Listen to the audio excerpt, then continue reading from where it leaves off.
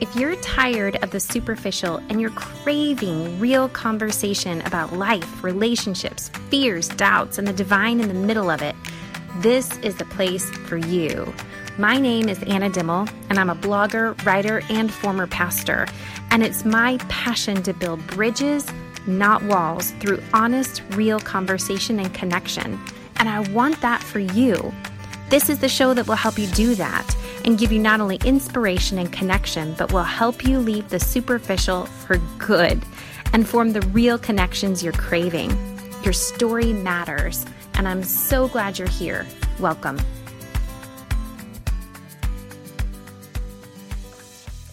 Hello and welcome back to the Behind the Mirror podcast. I'm so happy you joined us this week. Last week, we talked all about the deconstructing journey, and this week I like to call this part 2 of last week's episode. This episode, I'm diving into the portion of deconstructing that seemed to resonate with so many of you, and that was the portion of loneliness, the portion of walking through what feels like a complete undoing of your life and your faith and your beliefs, and how isolating and alone that can feel. So this week, I'm going to dive into that, and I'm going to unpack how much this resonates with Jesus and a big portion of his journey and a big portion of his life.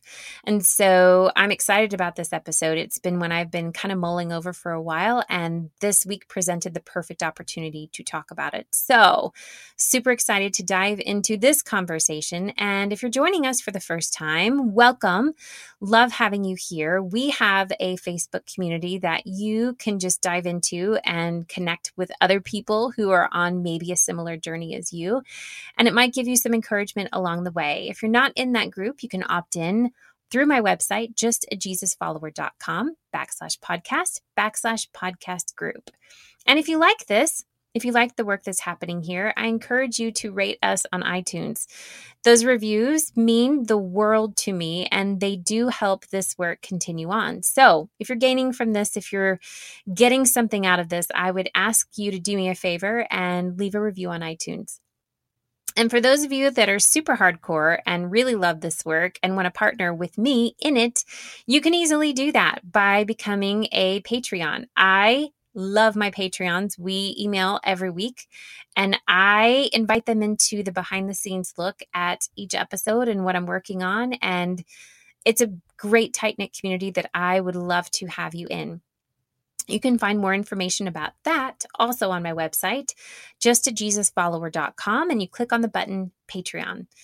All of that being said, I love being on this journey with you. It is an honor, it is a joy, and it is truly becoming a passion of mine. So thank you for having me on this journey with you. It's a joy. Without any further ado, let's get into this episode. Here we go.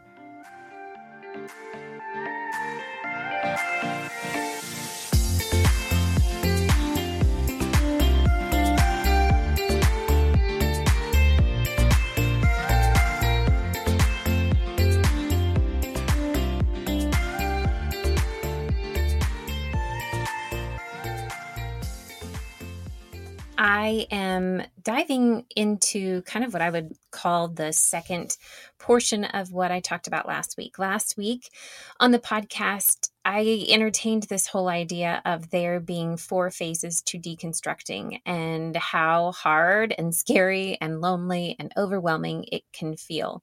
And a lot of the responses I got from you guys really centered around the step that included loneliness. And if you are on a deconstructing journey, I don't even have to say more than just the word lonely, and you're just either in a puddle of tears, or you are just deflated, or you're just yep, raising my hand, that's me. This journey of leaving your absolute concrete brick and mortar walls of religion and faith that you had built so tightly around you.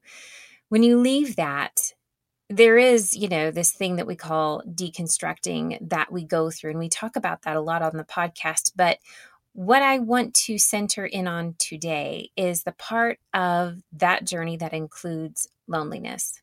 And If you have followed this podcast for a while, you know that I have gone through my own journey of deconstructing, but I've also gone through other relationship shifts and changes and life changes and changes in jobs, changes in parenting, changes with my kids, changes from being married to now being divorced. I mean, there's just been a long list of change. And so I have been up close and center with this portion of the journey of being alone and what all that can feel and not just feel like, but almost embody a lot of what maybe this season feels like for you. So I want to start by this picture that we see in the Bible of the wilderness. And I cannot think of a word that would describe the journey I've been on in this portion of my walking through deconstructing that included being alone, other than you do feel completely dropped out in the wilderness. And, when I say wilderness, you think of something dry and desolate and empty and void of life and void of water and void of people inhabiting it. Even any animals inhabiting it, really. When you think of wilderness, you do think of just empty, dry desolation. And yet, so many people choose this. And it's like, okay, if you get to the wilderness and you end up there and you see what it's really about, why would you stay? I mean, really, why do we choose to stay in a place that can feel lonely and alone and dry and desolate and empty? Why would we choose that? I think the story in the Bible that talks about Jesus being led into the wilderness, I think it gives us a glimpse into the patterns of why people choose willingly to end up in a wilderness and why they stay there and what happens after they leave that place. So I want to start with that story. And my favorite part about the story, I might say, comes at the very beginning of it. And it says and this, of course, I'm reading from Matthew. It says that the Spirit led him into the wilderness. Like, that's like right out of the gate, like Matthew 4:1. Then Jesus was led by the Spirit into the wilderness. And there is so much weight on just that idea of spirit leading you into an empty place. A lot of people who find themselves on a wilderness journey of sorts find themselves confused and scratching their head and feeling like everything has been blown to bits and I want to put my life back together because I didn't know it was going to look like this. And I feel like I've made a mistake, or I feel like I went too far, or whatever. You start questioning yourself and doubting your decisions. And I think that there's so much merit in these words that say Spirit led Jesus into the wilderness. Spirit is who leads into the wilderness. People don't lead themselves into a wilderness. People don't lead other people usually into a wilderness. Spirit calls you and draws you and pulls you away from familiarity.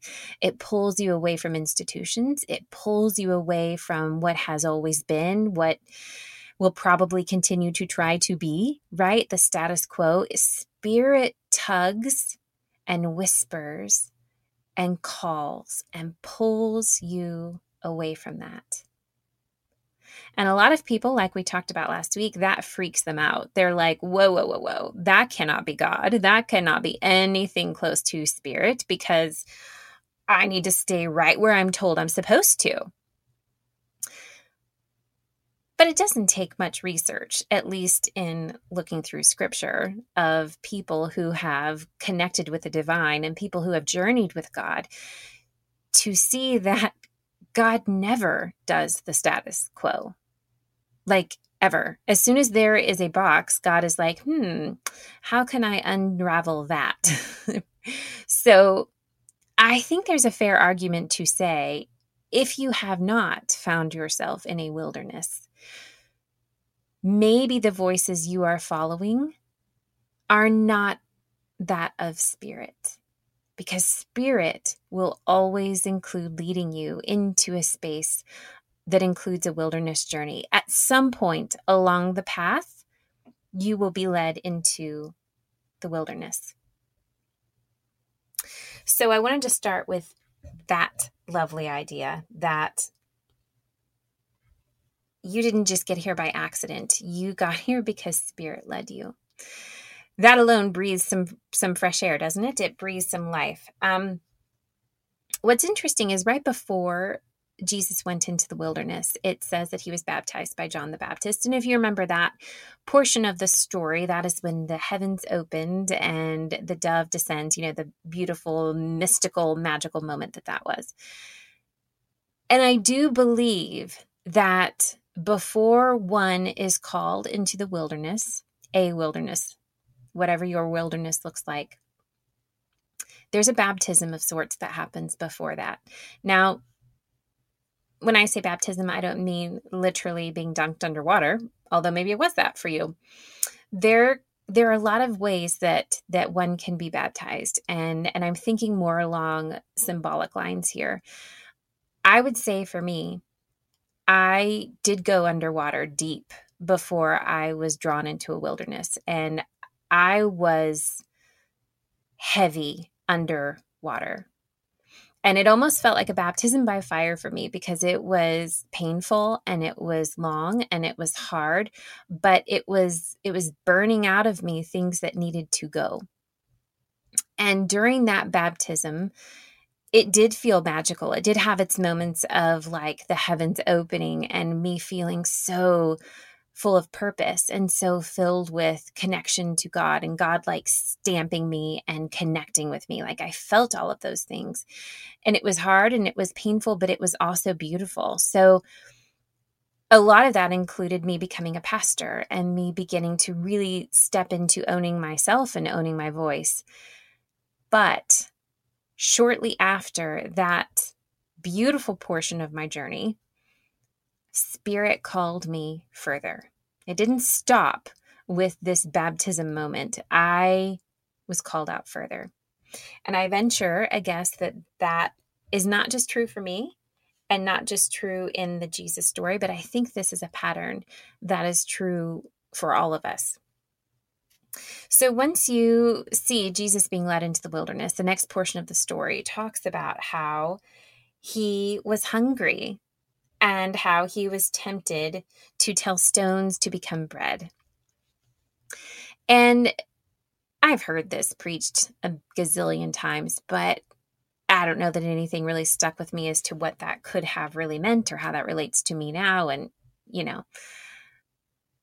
it's amazing now that I'm in what feels like a desolate, dry, tumbleweed blowing wilderness space, how much I'm connecting with this story, because when you get here, you are hungry. And I don't mean hungry for food. I think that this story is giving us a very literal picture. But for me, I am hungry for things that used to fill me up, things that used to comfort me, things that used to make me feel full and healthy and safe.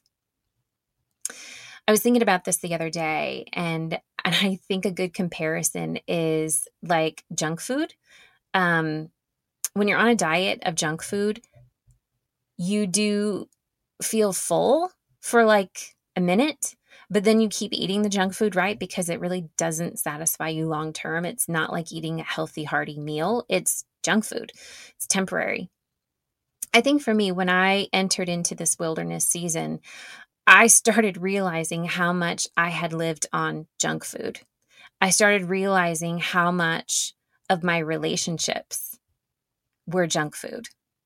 Like they satisfied my hunger for a moment, but then it was empty, like a few minutes later. So much of my community was junk food. as in it filled, it like scratched the itch, if you will, of my need for community and my need for connection, but it never really satisfied me. It wasn't real enough for me. It didn't stick to my bones. And so when I think of hunger in the wilderness, I think of your diet is changing. And so you are going to hunger for things you didn't know you were starving for. And the temptation here is to go back to eating rocks, right? Like Jesus is tempted in the wilderness, turn those rocks into bread. Well, yeah, I could turn a rock into a friend. I could turn a rock into a community, but it's not going to be good, right? A rock is a rock. There's not much there. It's not like a satisfying, real, hearty meal. It's more like junk food that just scratches the surface of what you need, but it's not going to satisfy you long term. That for me has been a huge battle in this wilderness. And I mean mental battle, day in, day out, because when you're alone and you're starved for community, or you are starved for connection, or you're starved for relationships because you used to have them and you don't have them anymore, you start thinking, I don't really care that they were junk food. I mean, junk food is better than nothing, right? It's better than starving forever. So there has been this battle for me mentally of, okay, Anna, we're not going to live on candy and potato chips and ice cream. We're going to hold out. We're going to let ourselves get hungry, but we're going to wait for a real meal. And slowly, I think as you start to come out of the wilderness, you start finding the real food. But there is a definite chunk of this journey that includes being hungry. But the hunger is good. You just didn't know what you really needed to be eating before.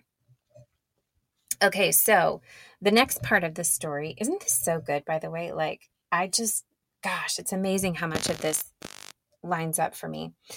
Okay, so the next portion of this is where he is taken to the holy city, and he stands on the highest point of the temple, and he is tempted by the devil, saying, if you are the Son of God, throw yourself down, for it is written, he will command his angels concerning you, and they will lift you up in their hands so that you will not strike your foot against a stone.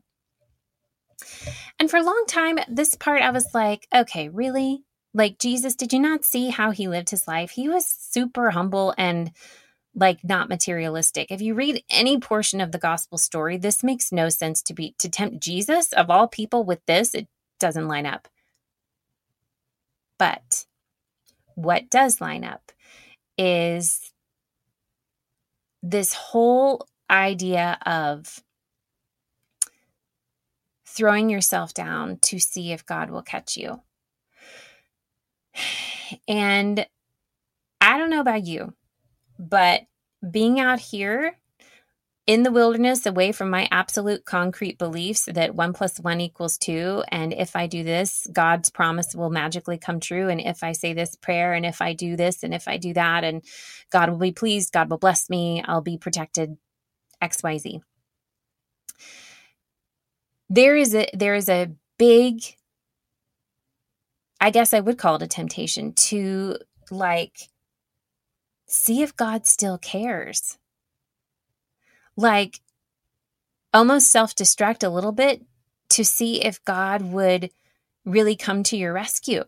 It's a weird thing, but there's a part of us that wants to know we will be rescued. There's a part of us, especially if you come from a faith background, that wants to know you're still on the God side. Like God still has your back.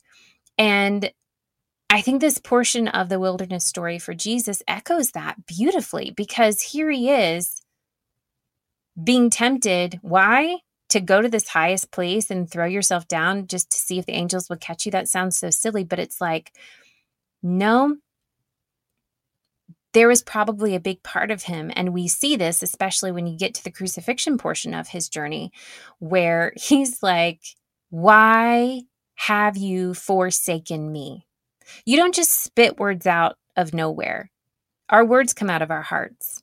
Usually when we say something, we've been thinking about it for a while.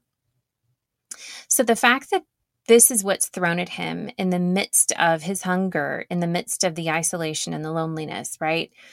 This idea of, I wonder if God actually cares. There's a part in this journey that you will encounter that feels like that. I've encountered it. I've wrestled with this, and I have to go back to my sacred, holy place. That does not include a building. That does not include a list of committed, stated, concrete beliefs, but a place that includes a connection, a place that includes relationship, a place that includes me knowing I am fully seen, I am fully loved, I'm fully known by the divine. And that's what this is built on. This is not built on do this so that God will like you, do that so that God will bless you, do this so that you will have God's favor. No, like we miss it when we focus on that. This journey, and this should be, I think, probably the most cementing portion of the wilderness, at least it has been for me, is wrestling this part out, where you wrestle out, what do I really believe about me? What do I really believe about my value in the eyes of God? Am I valuable enough just simply to be in relationship with? Or do I not hold any value unless I sign the dotted line on this huge statement of faith, or this denomination, or this stance, or this political movement? Like, where does my value in the eyes of the divine really come from? Am I enough? This is a wrestling game in the wilderness. And I think you're not really in a wilderness until you've really hit this, because this is where, for me, it got real and it got hard. And I realized just how far I have to go in this portion. The next part of this journey that we see with Jesus is, again, he's taken to a high mountain and he showed all the kingdoms of the world and all of their splendor. And the devil tells him, all this I will give to you if you bow down and worship me. And again, like I said earlier, like, really, did you not see Jesus's life? He was super humble. He was not materialistic. That was not his deal. So why is it coming back to this? Why is this like your big grand finale of, I'm really going to get him on this one? It makes no sense to me. And yet,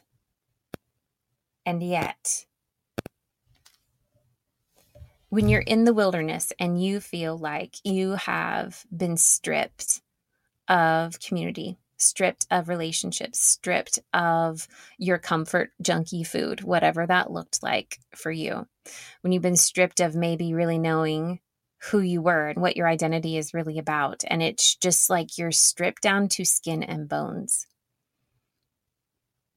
Having a place of belonging, such as, owning a whole city, like we see Jesus being tempted with, having a place of authority, having a place of being known and praised and accepted and paraded around.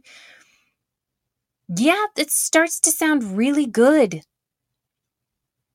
This is the moment where you come to face what your compromise could be. We all have a compromise. And I think in this portion of the wilderness, you have to face the areas that you might not be proud of, but some of the things that you might be willing to, kind of compromise on this belief, or compromise on this conviction, or compromise on this just for the sake of having my life back, or for the sake of having my community back, or for the sake of having my friends back, or for the sake of restoring this relationship or repairing this. What am I willing to compromise? And when you start making internal deals like that to try to get something back or gain some sort of security back, that is the game. That is the wilderness. That is the grand finale. That is it. Are you a person of compromise, or are you not? And we can dust this off and act like nobody faces this. And that all of us are just like, oh yeah, I'm super cemented in my deconstruction journey. And oh yeah, I've totally let go of this and that. Oh, have you really? Because I promise you, there will come a time when you are faced with what are you really going to stand for? We're all standing for something. And the thing about the wilderness is that it strips you down to nothing but skin and bones. Nothing but skin and bones. And how you rebuild and walk out of that wilderness entirely depends upon these steps that we've talked about. Do you trade your hunger for junk food? Do you wallow and test God and try to figure out, does God really still care? And you start questioning your identity and you start questioning your value. And do you compromise all of the work that you go through in the wilderness simply to feel some sort of security again? The thing is that, and I love that we see this modeled with Jesus, was that he didn't give in to any of those ideas or any of those temptations. He didn't. And after he left the wilderness, that is when everything exploded for him. Like a brand new life started for him. It was like that wilderness was the line of demarcation for him of the what was and now what is. And what came after he emerged from this wilderness journey, he began to preach. Like that's like exactly what happens next. He opens his mouth and he's like, here we go. This show is on. And as we all know, his preaching changed the world. He left an impact that is still resonating. He called his first disciples after the wilderness journey. That was when he got his close community, was after the wilderness journey. And it wasn't a huge city that praised him and paraded him around. It was 12 random people. And of those 12, just a few were really tightly knit to him.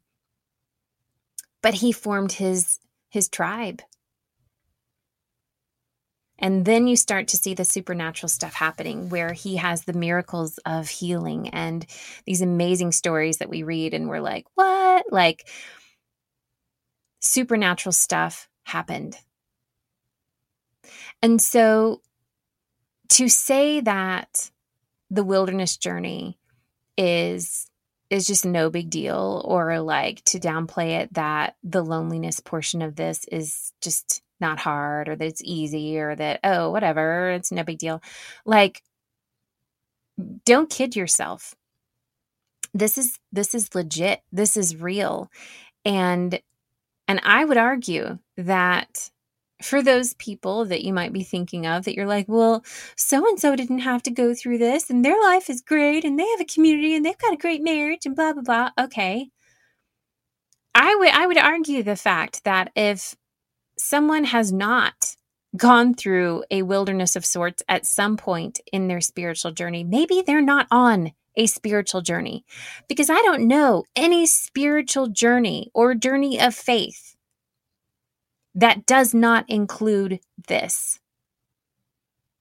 So truthfully, I would be a bit worried if my faith wasn't growing, in the sense that I am landing in places unknown, and I'm landing in places of internal battling, and I'm landing in places of like, oh, this is hard. Oh, that's what I look like underneath all of the junk. Oh, that's what's really in there. Oh, that's what this has really been about for me.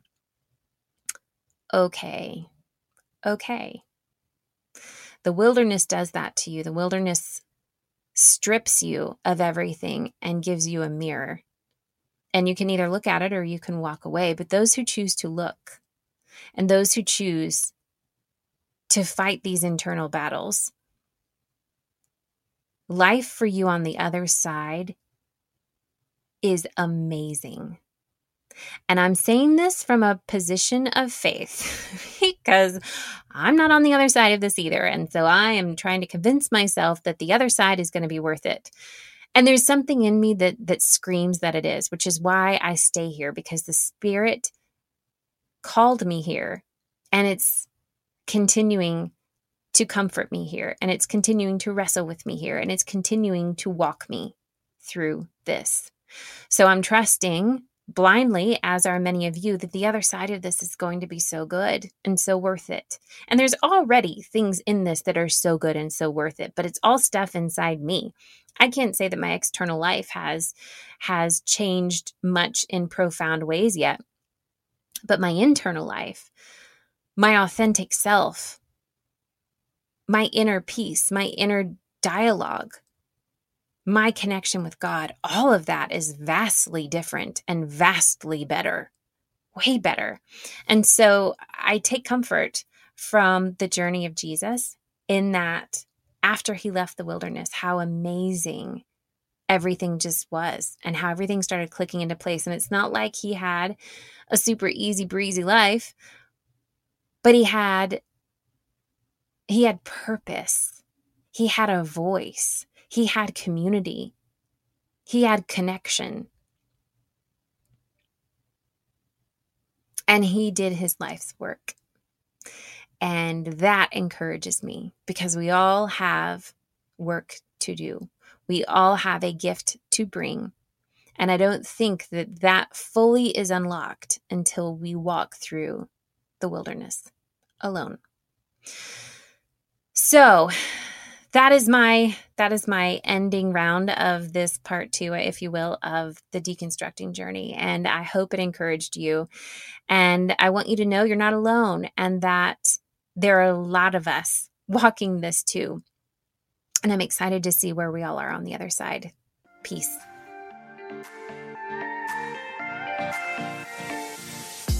Hey there. I hope you enjoyed the conversation today. You can find my blog and links to my Instagram and Facebook account on my website at justajesusfollower.com. I hope you join us next week for another raw, honest conversation. In the meantime, go in peace and know that you are enough.